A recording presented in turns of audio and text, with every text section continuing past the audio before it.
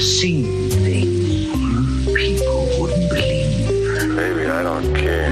Good, I'll have a drink. All the gin joints in all the towns in all the world, she walks into mine. Didn't do it. Why not? The whole thing's been wrong from the beginning. I feel dirty. Is there anything I can do? Please, Dix, can't you relax for a second? My name is Neff, Walter Neff. I was thinking about that dame upstairs and the way she had looked at me. He's looking at you, kid. Here's today. This would have meant so much to us. Now it doesn't matter. What can I tell you, kid? You're right. When you're right, you're right. Welcome to the Speakeasy Noircast, a podcast discussing film noirs of yesterday and neo-noirs of today. Each week, we're going to deliver a discussion of our analysis of classic noir films, and occasionally we'll interview up-and-coming directors and writers of new neo-noir films, all mixed in with our unintelligible banter. Your hosts for the show, Jason D. Morris and Carly Street. Hey, Carly, how you doing? Yo, yo. She's a rapper So now. gangster. Are you now? Is that what it's like up in Crew? Pretty much. Fake gangsters. I'm one of them. Tell me a little bit about Crew. I don't know anything about where you live out there. It's just like London, No. right? No. Not at all. There's no Alan Sugar. There's no tall buildings. There's no fast pace, like we don't interact with people. There's no tube. So it's like a town with like dirt roads and little stone cottages? No, that would be cool. That's Cornwall. Okay. So it's not Midsummer. No. All right. Well, so we're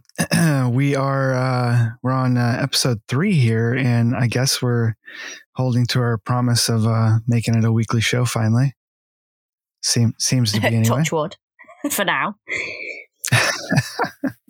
Is that what you guys say? Touch wood? Do you not say that? Well, we say knock on wood because I think touch wood's probably a little provocative over here. That's so weird to me because you guys say fanny pack like it's just an everyday thing, right? How can you say fanny pack? I like your fanny pack. How can you compliment another human being's fanny pack but not say touch wood?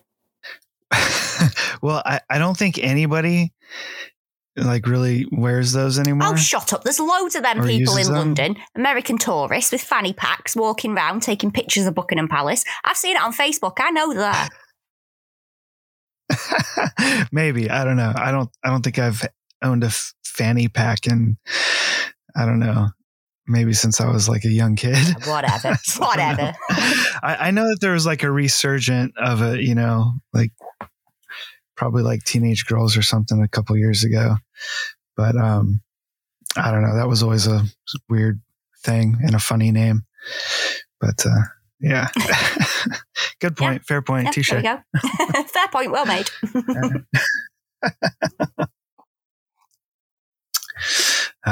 So how are things going over there? It's cold. I've had to use my de-icer 4 times in a week. De-icer? What's that? For like a car? When you de-ice the windows. Oh, okay. Yeah. I just wasn't sure if there was some other British term that I don't know, or if you meant like, you know, defroster for your car, because that's what we call it. Oh, for God's sake, you call it a defroster. Yeah. Maybe that's just California because we don't really get ice, I guess. I mean, we do, but it's like occasion. Defroster sounds like a transformer. I would love to be like, did you use your defroster this morning? Yes, I did. Front and back windows. It does sound like a transformer. Yeah, we just de-ice. It's not that exciting. It's like every day. De-iced again, yeah. Now, how cold is it there? Well, I'm cold all the time, so I can't really judge that. Right. I think that's a woman thing. I think most women are cold all the time. I walk around Spain. Ladies have bad circulation. I walk around Spain in like a hoodie. You know, them dead shit hoodies that are like, I love Barcelona or whichever part of Spain it is that you're in. And they're like luminous pink. I always end up wearing one of them. Is it typically warm there? Oh my God, it's so hot in Spain. And I still, as soon as like we're near the water, I'm like, straight, I need a hoodie. Straight, you're going to have to go and buy me one. But is it Is it like warm there year round though, or just you guys only go in the summertime or something? It's warm like all the time. Even in winter, it's warm. Oh, okay. Interesting. Yeah. Oh, wow. That's kind of cool. Yeah. Not for me, somebody that doesn't like summer, but I'm a winter person. I like summer when I'm there. I like the heat when I'm there because I picked like a week where I'm okay to be warm. So I've planned to be warm that week. It's like we're going on holiday. I'm happy to be warm that week, but then still on. I'm still there. Yeah. Yeah, I get it. I mean, Shawnee's kind of the same way. And you know, she loves summer and the beach and all that kind of stuff. And I'm kind of the opposite. Not that I hate summer or the beach or anything like that, but I just really like, I don't know, I guess the beauty of winter, and I like the cold and all that kind of stuff. But yeah, she really wants to go to Hawaii, or I think now she's thinking about like Fiji. Oh, that'd be so cool. Well, that'd be so hot, but that would be really groovy. Yeah, but then I talked her into buying a house in Illinois, which, you know, right now it's 28 degrees there. So she loves the summertime, but, you know, I talked her into going to a place that's freezing. How did you do that? Was she drunk at the time? She might have been. It might have been you know, maybe that's the only time I can talk her into stuff. I don't know. Yeah. But it gets pretty cold there. How cold does it get where you're at? Oh, I don't know, because you have a different bloody measure, don't you? You do Fahrenheit. Oh, yeah, we do. You do Celsius. So, well, okay. Conversion time. Maybe that's a new feature we got to bring up on the podcast. Conversion time. So, yes. Okay. So Fahrenheit to Celsius conversion. My son could do this because he's like into computers and shit. So, he's always talking in Celsius, and I'm just like, what are you talking? I was like, no way. It's that. No, that's not right. He's like, Celsius, Dad. And I'm like, okay. Duh. I get it. Celsius, Dad. And I'm like, I don't know what that is then. All right. Celsius. What, how cold does it get there? I drove Celsius? To work the other morning and it was -4. Okay. -4 sounds excruciatingly freezing here. I de-iced but it's only a lot. I had to have my heaters on. I wasted so much petrol. I had de-icer. I had heaters. Man, it was all going on. Even my special window heaters. I had to click them bad boys on as well. Not just normal heating. Yeah. I mean, do what you got to do. You got to stay warm. You got to survive the drive to work. You can't just like, you know, pass out. I had my gloves on as well. My fingerless gloves, which are about as much use as a chocolate bloody fire guard, but I had my fingerless gloves. I know. I think this is so silly. My daughter desperately wants those fingerless gloves. Oh my God. I have like 100 pairs at work. Like fanny packs. Would you like me to send her some? Because there's 100 pairs at work going spare because they're shite. Maybe. She's rather picky though. So I was just going to buy her some gloves and cut the fingers off. I mean, they'll unravel. Isn't that how you used to do it, right? Unravel, like in the 80s, Jason, they'll unravel. That's all right. I don't care. It's more authentic. So I'm learning things though. So Celsius, -4 degrees Celsius is 24.8 degrees Fahrenheit here. Right? So as cold it is for you, that's what it is in Illinois. It's 28 degrees Fahrenheit.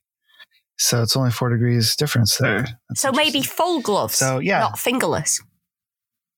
Yeah. Right? Yeah. And here where I'm at right now is 50 degrees Fahrenheit, which is going to be 10 degrees Celsius. Oh, shut up. Show off. Slightly warmer. That's not, you know, it's slightly warmer. Maybe it doesn't call for ice. You don't need to defrost. So.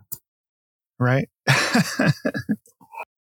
But, yeah, it can get cold out there. And I think this year is going to be pretty strange with how the weather's been here in California.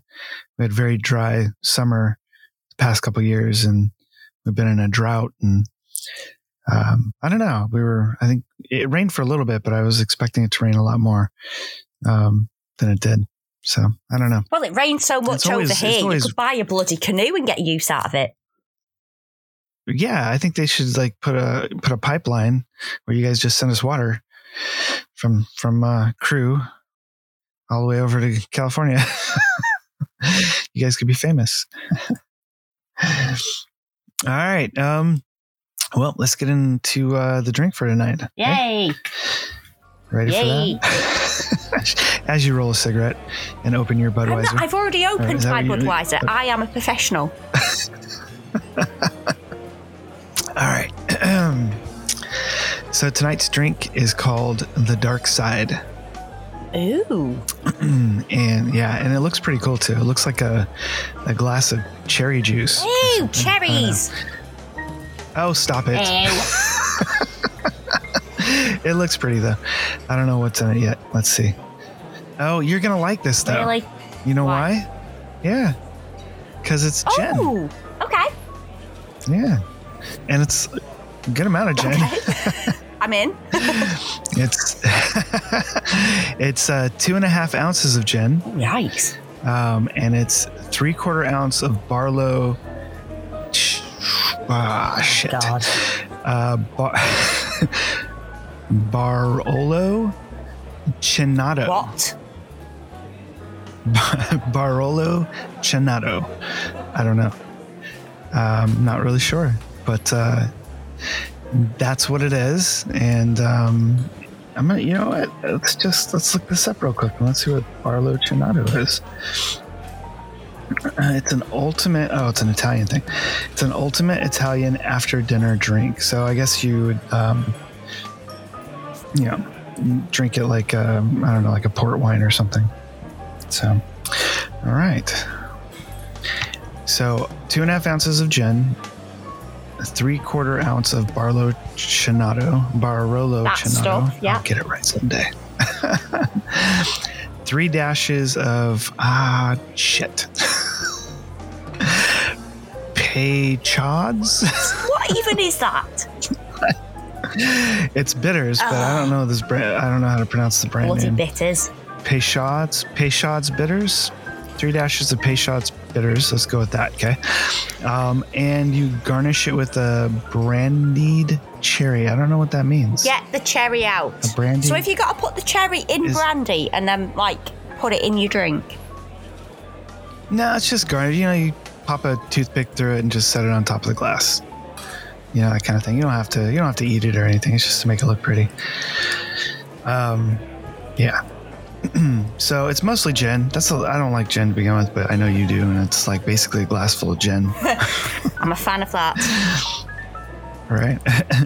All right. So how you make this is you add the gin, the Barolo Cinato, and bitters into a mixing glass with ice, and you stir it until well chilled. You strain it into a chilled cocktail glass with no ice, and you garnish with the brandied cherry. No ice. The ice doesn't sound different. What's going on here? Yeah, it doesn't, because there is no ice. Yeah. My God. This is strange. It's almost like, it's more like a I don't know. It's like a cherry martini, like a gin martini, but with cherries. I don't know. I'm going to assume that the Barolo Cinato is probably cherry-ish flavored. I'm going to assume, which I probably shouldn't assume, but I'm going to guess. So if it is, I mean, it's probably just, it's probably not your thing then. Okay. Because you hate cherries for some reason, which is strange. Evil. They're evil. Okay. So they just like grow vampire fangs. Well, they're bloody red, aren't they? Like blood. Sapping all the alcohol out. No. That's what's inside them when you squish them. They're like leeches. Like 5 more cherries pop out. Kill one and another one comes to take its place. Alrighty, well, the rest of us will enjoy our dark side while Carly sips on her Bud Light and, continues to be boring. Folks at home, grab the ingredients for a dark side and join us while we take a look at the trailer for tonight's movie.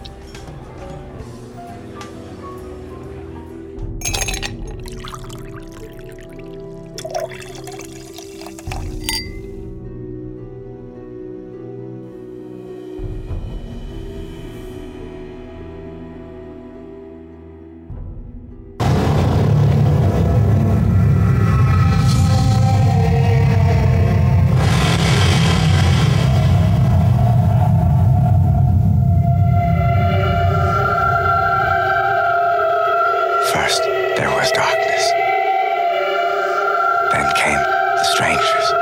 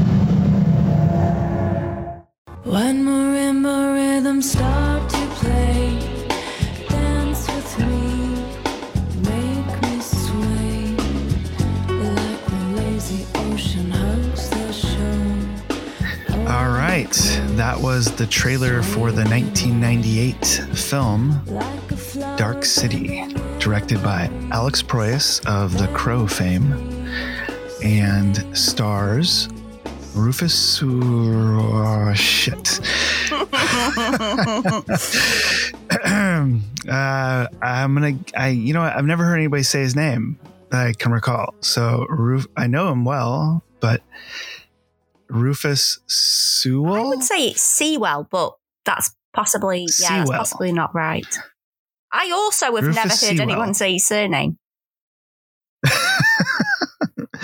Yeah, I don't know.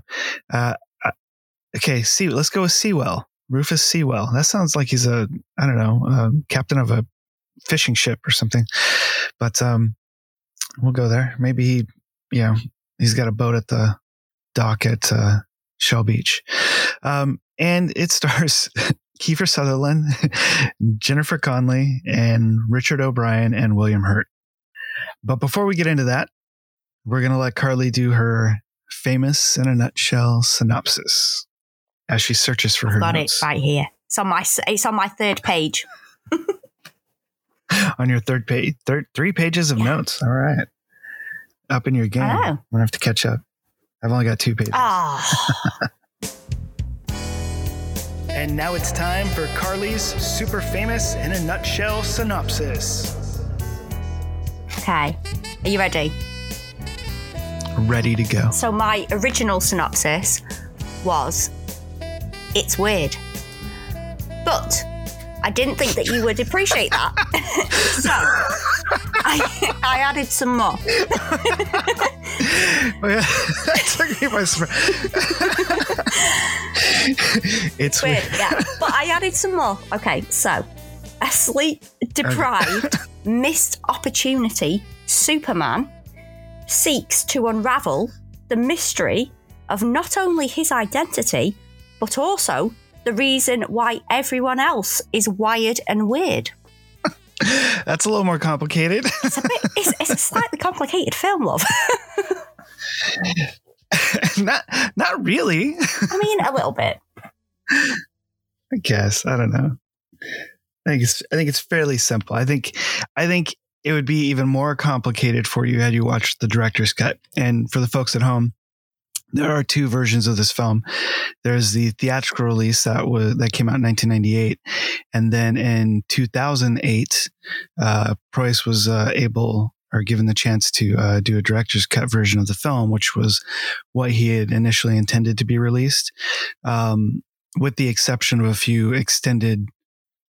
Some scenes were extended, and I think there was some like establishing shots of buildings and things like that were added in, which probably weren't initially supposed to be in the first cut of the film. But I think they, his big thing that he wanted to do was New Line Cinemas wanted to, or was it New Line or Fox? I can't remember, because Fox was a distributor. One of the companies wanted him to make it very clear at the very beginning what the plot of the movie was, which is asinine to me. And when I went to see this film, I missed the first couple minutes of the movie. I was late. And so I never saw that beginning part. And I loved the film. So, and then I was talking to a friend of mine, and he was talking about the opening or whatever. And I was like, what are you talking about? And so for a while, I never saw the film as it was released with that opening narrative. So I didn't really have those issues that a lot of people had with that, or even Proyas himself. And I can watch the director's cut, I think, probably easier than most people. I think there's 2 camps of people with most films that come out like that, where there's a director's version and an original. Or some people either like the theatrical version, and other people are like, oh no, you must love the director's version or whatever. But I enjoy both of them, but I think that the director's cut in this particular case is much better without that opening.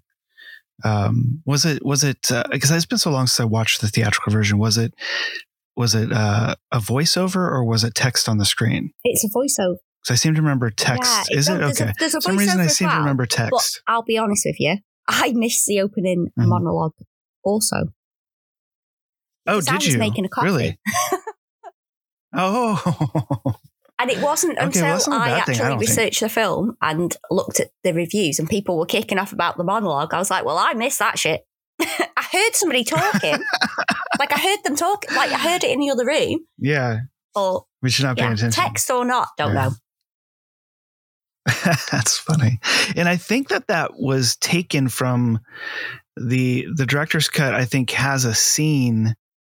And I'd have to go back and watch both of them back to back to be for certain. But I think that opening monologue came from a scene that's actually in the director's cut. I think I read that at some point somewhere over the years. I could be wrong on that because my memory from what I recall seeing the theatrical version was that there was text on the screen and not a voiceover. So maybe the audience at home, maybe they know, am I crazy? Did I imagine that? Is it, the Mandela effect or something? Or was there also a version with text and not a voiceover? I don't know. But I seem to remember there being text on the screen and not a voiceover. So anyway, but either way, I think it's much better without it. And it makes it more mysterious as you're watching it. And I would even, the first time that you really realize that there's an alien presence in this movie, I would even cut that out if it was me, because I think that was almost too soon. Yeah, it was quite early on, wasn't it? The reveal. Yeah, it makes sense about half an hour or so into the film, but it was but I wanted the mystery to keep going. Yeah. I think the mystery aspect is so strong that I think as soon as you show that, there's going to be some people that are just going to check out. Because, if you don't like aliens or that kind of thing, then you're just going to be like, oh, this is stupid now kind of thing. I like sci-fi and all that kind of stuff, so I don't mind it at all. But just speaking as maybe a director from that side of things, I probably would have cut that first time you see the aliens, and just because I believe they're up on top of a billboard or whatever, and the back of one of the strangers' head gets cut off, and then you see the alien crawl out and die. And then the camera kind of drops down below underground, and you see all of these other strangers kind of discussing. And I think it would have been much cooler if you just didn't even see the alien and you just go underground. You're like, oh, what are all these people under here? Because I don't know if you've ever seen the movie Metropolis, but it reminds me so much of Metropolis. And I think Proyas has probably even said that it was one of the influences. I'm not really sure, but even the face on the underground on the wall that opens up into the clock, even that face reminds me of Metropolis. There's so much of this that just is, it seems like an homage to that film. But I know we're jumping ahead there. I'm not sure why. I was just trying to ruin the movie for everybody who hasn't seen this movie, and it's almost 25 years old or whatever, but whatever. Already done. That's fine. Right. And I would bet you the movie came out February 27th, 1998. I would bet you anything I went to see this on my birthday. My birthday is the 28th. Oh. So that was probably I can't recall what was going on, but I would be pretty certain that that's what happened. Because I don't know. I saw the trailer and I thought it looked amazing and went and saw it, and I've loved this film ever since. And there's, over the years, a lot of people have compared it to The Matrix, quite a bit. And there's sort of that argument of, which one is better, whatever it is. And The Matrix came out a year after Dark City. And I'm sure you probably already know this, but Dark City was filmed on the Fox lot. I'm sure you do. It was filmed on the Fox lot. All right. And there were no practical locations in this film. Everything was built, the entire movie. Which is pretty impressive. Which is impressive. Yeah. Because, I mean, if you look, there's like huge buildings and, I mean, they built a city, basically. Yeah. And the few bits of CGI even stands up today. Yeah. Oh, yeah. Yeah. I was really surprised by that. And I remember, yeah, I agree. Yeah. There's only one shot that to me didn't hold up, and it was at the very end of the movie. And I'm not sure if it's in the theatrical cut or just the director's cut. Maybe it was something they added just for the director's cut, and that's why it doesn't look as good. But there's really only one shot of the alien like coming out of the lead stranger guy that didn't look great. But other than that, everything else was pretty impressive. And I remember seeing it in the theater, and like I didn't know that there was any CGI other than the aliens. Right. Everything of the buildings and everything looks so real. I don't really know how they did that, but it was well done. So I guess when just, the stairs were growing and changing, it was so good. It reminded me of, Inception. Mm-hmm. It reminded me of the same sort of effect as that. And it looked as good as that, obviously with the massive time difference. Yeah. I would even argue that Dark City's effects look better, and not only because of the style of lighting. Like in Inception, there's so much, you see everything, right? So it's less easy to hide things. And I think with the style of Dark City being a noir, neo-noir kind of film, and the dark style lighting, and how they incorporated that idea into the plot, I think helped whatever CGI there is in the film quite a bit.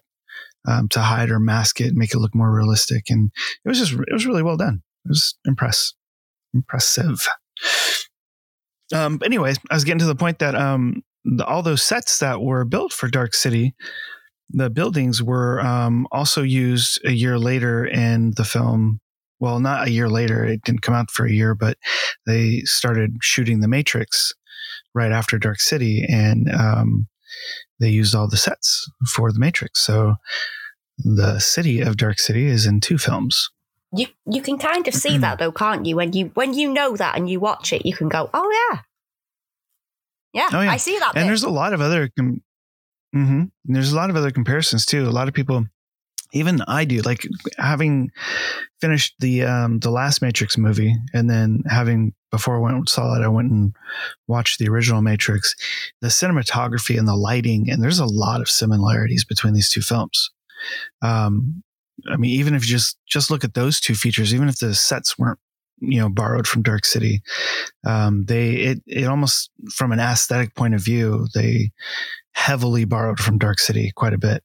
Within the look of the film, the sets, and more importantly, the story has a lot of similarities. And I remember an interview with Goyer, David S. Goyer, who co-wrote the script, him talking about making Dark City and how excited they were about it, and then it ultimately failing at the box office, and then him talking about a year later how The Matrix came out, and he's like, "Yeah, oh yeah, okay, now I see. That's how you make, you make that idea a commercial success." Which I personally, from an artistic standpoint, I would disagree with that, because, well, not disagree with the commercial success part of it, because I get why people, might like that over Dark City. But I still think Dark City is the better film for a lot of different aspects. But I think that its time has been pretty good to Dark City. It failed at the box office. It only did about 5 million its opening week. And then its second week, it did 2 million. And I think ultimately its total box office, including overseas, was about 27 million, which is, for what this movie cost, I'm not really sure. I couldn't really find the budget for it, but I'm going to guess it was something like, probably for that time, maybe 60 million ish. I'm not sure. So it's considered a box office failure. Yeah. But it was critically praised, and by critics and fans.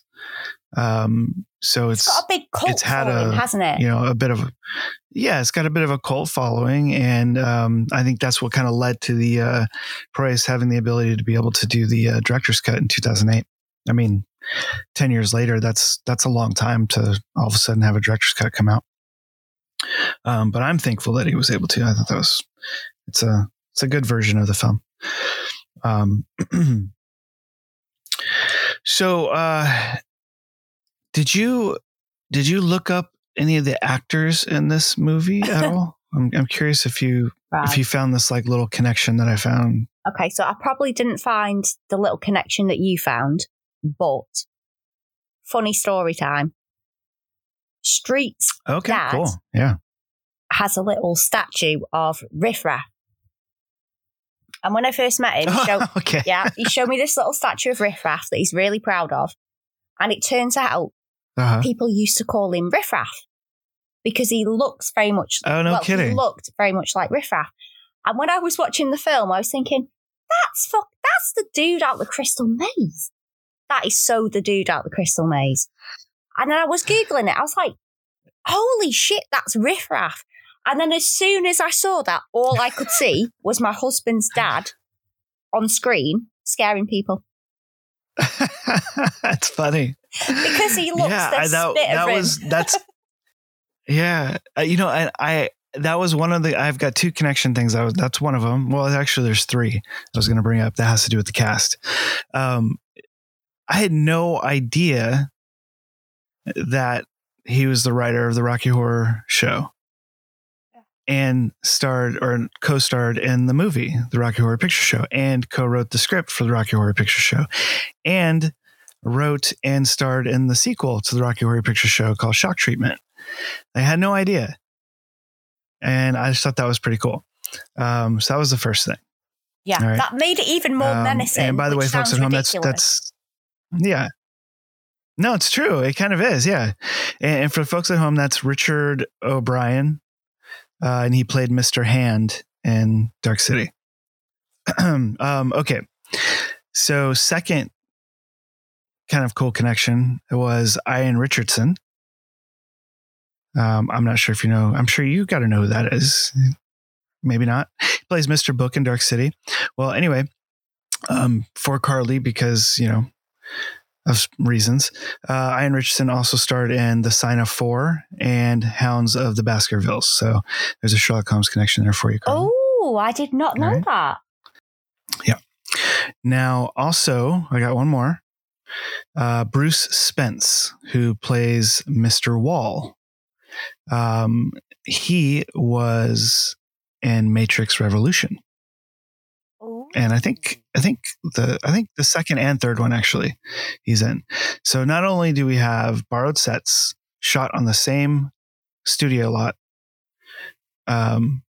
borrowed cinematography and lighting and a very similar story, but also an actor that's in both films. So there's a lot going on here.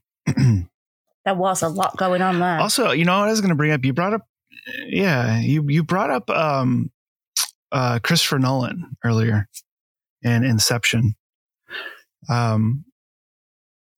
He's been quoted as mentioning Dark City. When he was writing the script for Inception, he said, talking about his influences while writing the script for Inception. He says in this quote, that era of movies where you had The Matrix, you had Dark City, you had The 13th Floor, and to a certain extent you had Memento too. They were based in the principles that the world around you might not be real. So obviously, Nolan was influenced by all those films, which are very similar. The Matrix, Dark City, and The 13th Floor all pretty much have the same concept. And also, which is sort of left out from that quote, is Existence. Jude Law, I think, was in that. Oh, yeah. Okay. I think it was Jude Law. Also, wasn't Texas name? American Psycho. What's his name? Isn't he in Existence as well? Christian Bale. Can't think of his name right now. Yeah, Christian Bale. Wasn't he in that? Or am I wrong? Oh, I don't know. I can't remember. Yeah. Well, anyway, I think Jude Law was the main character in it anyway. But yeah, Existence, I think, was another one of those, like, very similar to like The Matrix and Dark City and 13th Floor. But yeah, I just wanted to bring that up because you mentioned Nolan and Inception and special effects, but there is actually a deeper sort of connection there where he was influenced by the film, and that could be a reason why the special effects are kind of similar. Quite similar, in that respect to like The Growing City. Yeah.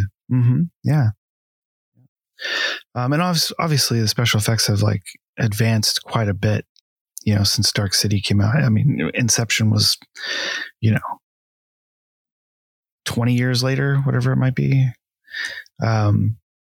So there was a lot of advancements to it, but there is a strong similarity there to it. Do you know what the original, not the original title, but do you know what New Line wanted to change the name of the film to? No. No? All right. No nope. Googling. Were you Googling? You were trying to. I've not Googled.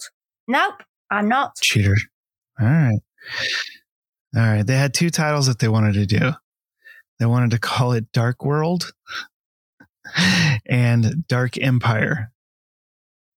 Dark Empire. That sounds like a Star Wars film. Yeah. No. Right. And when I hear Dark World, all I think is Cool World. I don't know if you've seen that, but I just think of Westworld. Oh, yeah. Yeah, I thought those were terrible names for it. But so I'm glad they stuck with it. So was this the first time that you watched the film? Or had you seen it before? So I watched this film years ago when I was in my Kiefer Sutherland, I love him mode. Not long after 24 came out. Yeah, well, that makes sense. I remember the first time that I watched it, I wasn't paying attention and I didn't really... You can't dip in and out of it. And I was dipping in and out of it and I really did not get it. So I didn't know 90% of what was happening, if we're being honest. Yeah. So this was the first time that I watched it properly. Okay. So you did not come into this movie as a fan? No. I did not. Okay. That's okay. Maybe you're still not a fan. I don't know yet. We'll find out later. We'll find out. Speaking of Kiefer Sutherland, though, Kiefer Sutherland, I think, because at this point, when he did this movie, his career was in a bit of a decline. Like he wasn't as prominent. He was no longer like the A-list star or any of that kind of stuff. And he hadn't really, if I recall, he hadn't really been in much recent to this film. He was in a lot of Channel 5 movies, which is a bit like your version of Hallmark. Right. Yeah.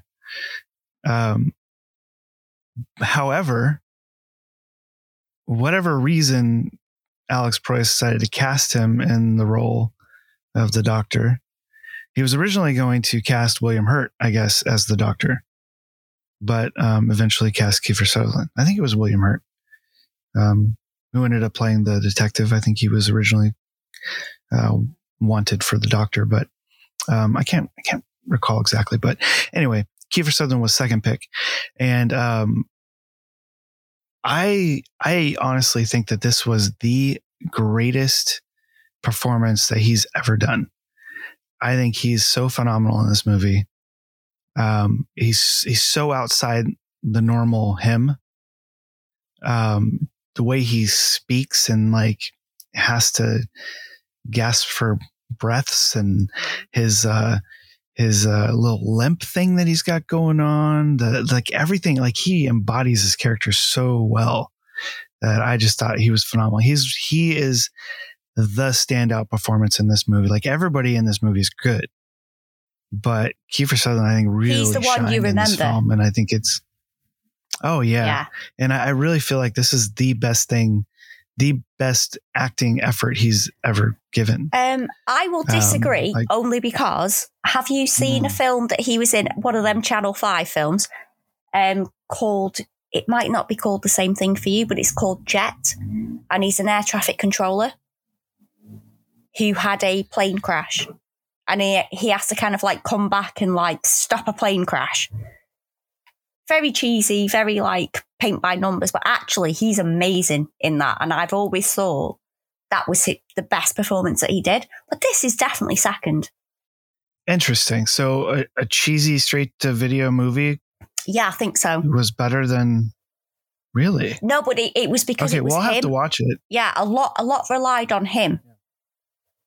And at the time, you have to remember at the time, like, it was very hard for a film actor to be in kind of, the only things you were getting was like Storm with Luke Perry, where it was like, oh my God, there's 5 tornadoes and we have to stop it. It was very sort of like Sharknado. Right. And that particular, I mean, my husband loves it. That particular film, Jet, where he was that traffic, just Sharknado, the director of Sharknado is from my hometown here. I know you haven't introduced us yet. I'm still upset. But I've only met him. I don't really know him. But I don't care. I want a Sharknado t-shirt. Why will you not make this happen? Jesus Christ. I don't know. I got a poster of his first movie, Boo. I want a Sharknado poster. Get you a copy of it. What's a Sharknado poster? Yeah. Well, anyway. All right. So I just looked up Jet for you, and for us over here, it's called Ground Control. It has a really good cast. I'll give you that. It's got a great cast. Do you know what? It's one of them where you put it on and you think it's going to be absolute shite, and it's really good. Yeah. So we got Kiefer Sutherland, Bruce McGill, who I love. I've loved him since I first noticed him in MacGyver. Kelly McGillis, which is interesting from she's actually really good as well. Is she? Okay. Yeah. Robert Sean Leonard from House. Yep. Chrissy Swanson's in it, and the surprise one, Margaret Cho, which is interesting. What year is this movie? I think it was like 98, 97, probably similar time as this.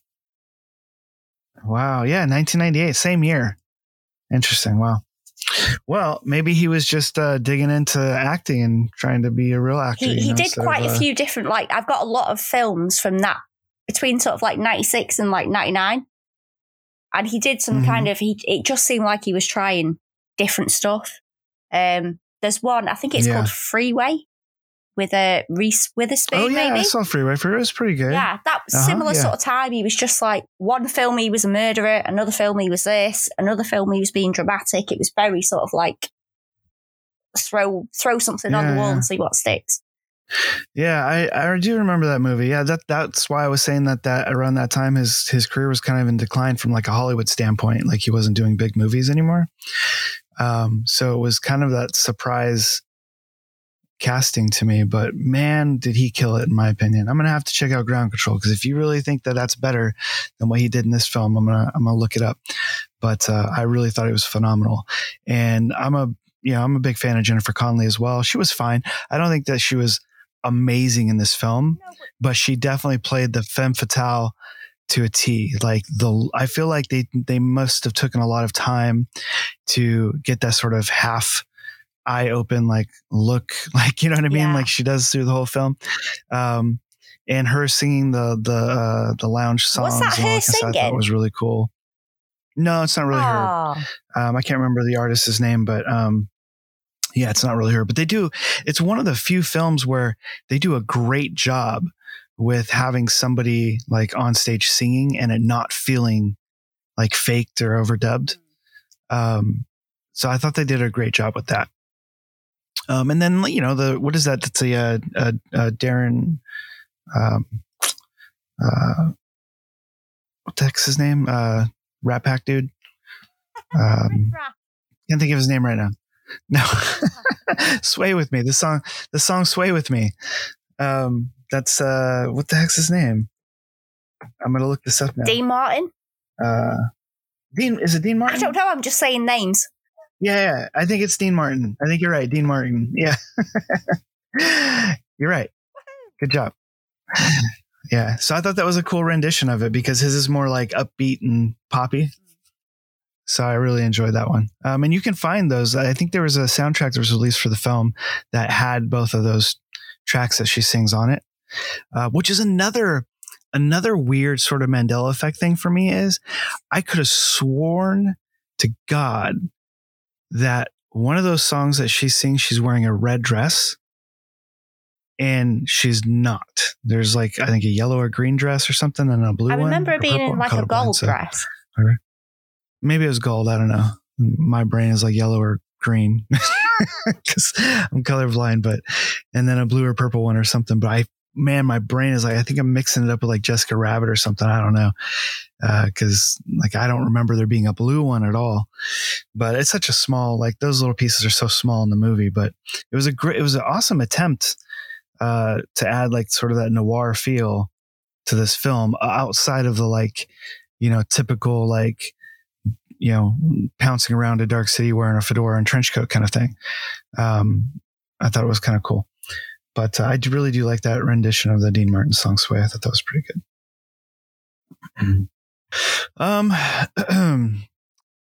I think another, I forgot to mention this, but I think another reason why this movie didn't do well at the box office because the big movie that was just released that I was up against was Titanic, and another one of your favorites. Right.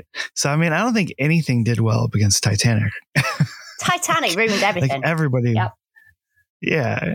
It just, I don't think any movie got played. I think they stopped releasing movies. Like a week after Titanic came out, they're like, "Yeah, we better not release anything." But Proyas did say, speaking of influences, Proyas did say that he was influenced by film noirs of the 40s and 50s, which is obvious, like Maltese Falcon and whatnot, but also surprisingly, the Twilight Zone, which I don't personally see a whole lot of the Twilight Zone in this movie. Because Twilight Zone was more all about twist endings, and this movie didn't really have a twist ending per se. There's some twists and turns through the movie, but letting us know pretty early on about like, the aliens and things like that. And, I don't think that discovering we're in a rat maze, was a huge twist or anything. Did you like when you watching it this time, was there anything that was like aha moments or anything like that? It was kind of disappointing. So it was like, oh, that's weird. That's kind of how my brain went. Okay. All right. Well, let's see. So you got 3 pages of notes. Is there anything you want to discuss? Well, listen here, Jason Morris. So, did you not think, the swirls on the body when they got murdered? Uh-huh. Right? Did that not remind you of Jigsaw and Saw? Oh, yeah, of course. Proper reminded me of Saw. That has to have been, like, they have to have watched this. Yeah, because I think Saw came out in, 2000? Something like that? Yeah, I mean, I don't necessarily know if it was, like an homage or if it was, anything at all related to it, but it definitely looks like the exact same sort of swirl. I mean, like the jagged sort of line as well. Like neither of them are like perfect spirals or anything. There was so many like influence that I saw because I saw another one. Okay, so in the X-Files in season 7 when Mulder gets abducted, and then in season 8 when Scully has dreams about him and he's sat You're in the... fucking stretching my brain. Well, keep up. And I remember him not being in the show for a while. I don't remember him being I don't know. Oh, you're disappointing me here. But go ahead. But I'm listening. Other people do. I like X-Files, but I'm not like, it's 10 seasons. I don't know. There's a lot. So, but go ahead. I'm following you. There's a scene like in season 8 where they see him in a chair and he's got like something. Oh, the fire in the sky he's got scene. Something like put through his wrists, put through his ankles, and then like drilling into his chest. Sure. Yeah. Okay. I remember this. Okay. So that they had that scene in Dark City when he was in the chair after he'd gone, like they'd realised it was the spaceship, and they sort of were like, we'll put him to sleep and we'll get Kiefer Sutherland to erase his memories. That bit where his like face is getting sort of like stretched and he's sat in the chair, that was so X-Files. Yeah. And that episode it's funny probably came like 2 years after Dark City. Yeah, it's really funny that you brought that particular thing up, because it also invoked a memory for me, but something very different. There is a 9 Inch Nails music video called Sen. And just knowing that Alex Proyas, is a fan of 9 Inch Nails and used their music in The Crow. I was wondering if that like round thing that they put him on in Dark City was sort of like an homage or sort of influenced by the music video Sen. Because in the music video for Sen, which I don't think you're going to be able to find it on YouTube or anything, because it's graphic. Actually, I think I just found it. They're not going to show. It's all blurred out. It's got nudity in it, but I mean, it has like a person on a big round disc like that, like moving in almost a similar way as in Dark City. So when I didn't recall that or anything, but watching it this time for the podcast, it like instantly was like, oh man, that looks just like in the music video Sen. So I thought that was kind of cool. I thought it was interesting that you found a different sort of similarity in the X-Files to it. But I mean, like him in the chair and all that kind of stuff also reminds me of like Fire in the Sky. I don't know if you've seen that, but that has Robert Patrick in it, who was in the X-Files. Oh no, I've not seen that. But that's an alien abduction movie if you haven't seen it. Yeah, it's based on a true story. And they put them in these like chairs and stretch their face, put these like this like, I don't know, it's really crazy looking and scary, honestly. The movie is pretty freaky.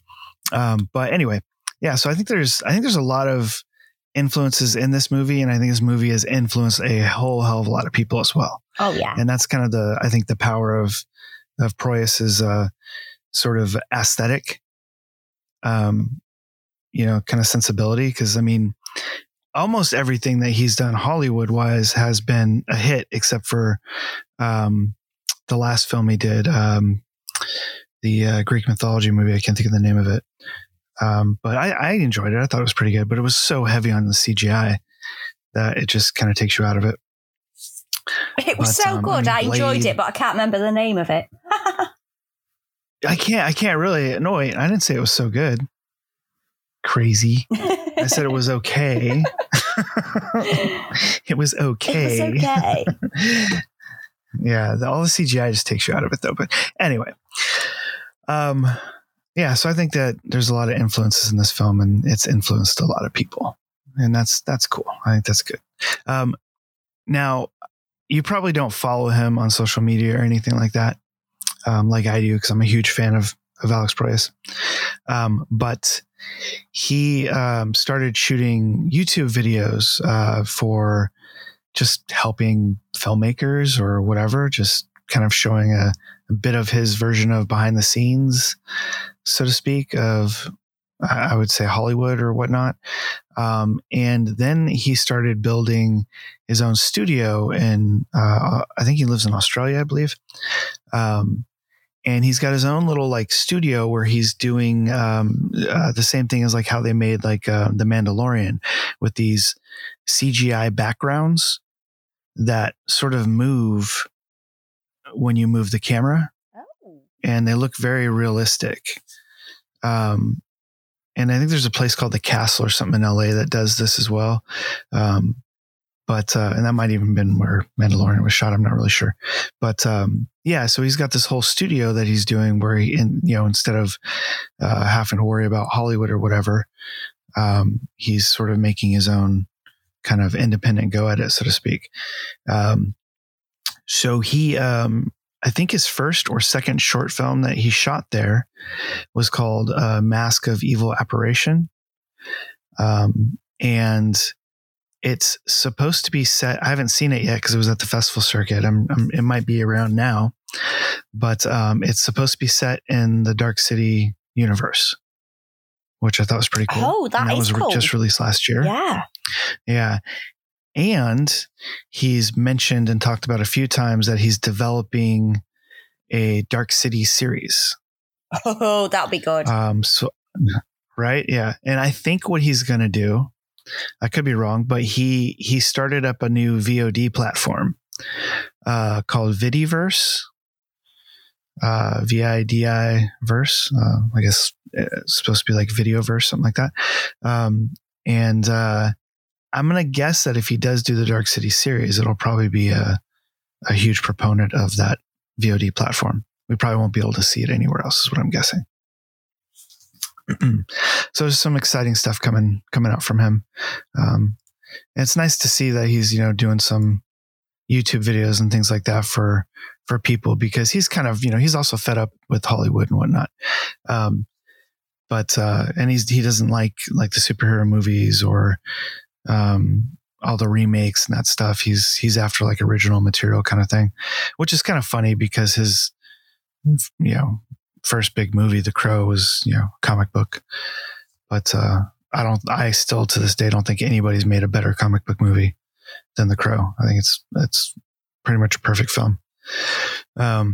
Which also has a lot of the same sort of aesthetic as Dark City does. But all right, that's about all I got, Carly. The only other note that I repeated quite a lot was, how do they survive on 5 minutes sleep? Because really, the tuning and all that shit where they change it all, they're asleep for about 5 bloody minutes. Yeah, I think that's like just movie logic, or we're not. Yeah, I just don't think we're seeing the full length of time that it takes them to do the reset and all that, because it seems more like the aliens don't sleep, right? No. So I'm assuming we just don't see the actual passage of time, because they're moving bodies around, or maybe they're only changing like one set of people a night. That's the one thing that I wasn't 100% sure. Are they changing a bunch of people at the same time, or are they only going in and changing like one or two people in their environment? And then they have these big sessions where a household, a bit like the filing cabinets. A to B, that's you, Mr. Wall. Right. Yeah. I mean, it could be. There's no telling. It's hard to say on that. And maybe if he does the series, we'll get a better idea of that. Yeah, it's possible. I mean, I did have some logic. Right. I did have some, logic issues with the film watching it this time, but nothing that I let like kind of bog me down. It's like, you have to kind of just, suspend disbelief at some point, because we're talking about a science fiction alien movie, where humans are being experimented with. So you can't be too critical. In like a giant Truman show. Yeah. Which, yeah, I mean, that's the fun of it, is seeing them discover that they're on, they're on the Truman Show. But, yeah, I mean, I guess we're at that point to give this movie a rating. Okay, you go first. Me go first? Yeah, I said it first, so. I have to. I don't know. I kind of want you to go first. Well, I already said. No, I think you went first. You went first last time. Okay. All right. I give Dark City. Well, like I said, I think the acting in Dark City is phenomenal. I think the cinematography, the lighting, the aesthetic of everything, even the CGI that's in it, the practical effects, the fact that it's all shot on, built sets. Which is amazing, let's face it. Yeah. There's no real locations or anything in this film. And just the grandiose of it, the size, the scope of this location is I mean, parts of it's got to be a backlot and all that, and dressed, but still he makes it look so big and at the same time so claustrophobic. He just did a brilliant job with that, and I think that's a very, very strong point of this film. And just the noir aesthetic of it, the the mystery, the sci-fi aspect, all of those things like really spoke to me. And everything about this movie is right up my alley. Like, it's everything that I would want in a movie. And I give it 10 gens out of 10. Oh, wow. I think it's a fantastic movie. Yeah. Wow. Holy hell. I don't know. It's my top 10 list. You don't throw 10s out very often either. I don't know. I feel like I do all the time. I don't know. But The Crow, we'll probably never cover The Crow in here. It's not really a noir, I guess. But I guess it might be considered a neo-noir in some aspects, but not really. But The Crow is also in my top 10 list. Dark City and The Crow, both of them. So, I love both those films. They're both great love stories and mysteries, and there's horror and sci-fi to them. And very nice, Jason. All right. Well, what do you got, Carly? Well, I might surprise you here. I don't think so. I think I got you pegged on this one. Oh, go on then. Predict. I think you're about a 4 or 5. You are so wrong. Foxed you, Morris. 2? No. 1? No, I would never dare. Didn't seem like you liked it terribly well, but go ahead. I want to hear. 9. Really? Okay. Yeah. That is surprising. Yeah, I give it a 9 because the only thing, which sounds awful, the only thing that I didn't really enjoy about the film was the lead. Uh-huh. Oh, really? Yeah, I found him very boring. But everything else I really enjoyed. I wasn't a big fan of the whole alien fight at the end where little beams were coming out the forehead. But I'm a Superman fan. So it's kind of like beams coming out your head, beams coming out your eyes. That's fine. I can deal with that. Okay. I did. Interesting. The thing that I liked the most about it was the films that I love. I found the reference from them in this, if that makes sense. Mm-hmm. Yeah. You found where they came from, kind of. Yeah. You're talking films that came after that you love. Yeah. Influences. And I really did enjoy the noir aspect as well. And particularly with like I mentioned, the CGI. It's like a noir sci-fi film, which is just my 100% cup of tea. And right. I can't say that I've ever seen anything like it. And I don't really think that I will see anything like it. Mm-hmm. Yeah. So do you compare it to The Matrix at all? No. Do you know what? I didn't at all. I could see a lot of similarities. For example, when all the bald men were gathering, that's very much like reminiscent of Zion and the machine world. So I could see the references where people compare them, but I don't think, to me, it's... What about the use of the aliens? Like there's a line in the movie about the aliens saying, we use your dead bodies as a host. Well, there's also another one when they're doing the tuning, like the tuning commence. That's very much like deja vu in The Matrix. Oh, it happens when they change something and you see a door appearing. Oh, I see. Or a window, yes. Yeah. But if I'm honest, I would look at Dark City and The Matrix as 2 completely different films. It didn't occur to me at all as a similar theme. Oh, interesting. Okay. Yeah, I'm of the camp where I totally see the similarities, and I think Dark City is far superior. Yeah. So I can see the similarities, but no, to me they're kind of like 2 very different films, which I might be being weird, but. Yeah. Well, I think it's funny that people find it easier to swallow or digest or accept that we live in a fucking computer simulation than aliens existing. Yes. Well, maybe this is because I'm a bit of an X-Files fan. So I was like, Mulder's chair. I'm there. Mulder's chair. Right. Right. And then have you ever seen The 13th Floor? Have you seen that one? Because that's very Matrixy. Haven't seen that. You have? Okay, no. You should check that out. To me, that's a pretty good one. I like it a lot. So I'm not going to tell you about it. You should just go check it out. It's got noir aspects. Maybe we can cover it on the show. You know? But cool. I'm glad that you enjoyed it. I didn't think that you really would. I thought it might be too strange for you, too weird. It was weird, but I enjoyed the weirdness. Yeah. Okay. And plus, I'm a massive fucking sci-fi fan as well. So I'm quite happy to sit and watch people like firing people out of a spaceship. That's fine. I'm okay. Yeah, but it's funny that that the sci-fi aspects you're not terribly keen on, like the tuning and, all that kind of stuff. But, or the aliens. Yeah, but that was more visual. Like, how horrible must that have been for them to try and like film that?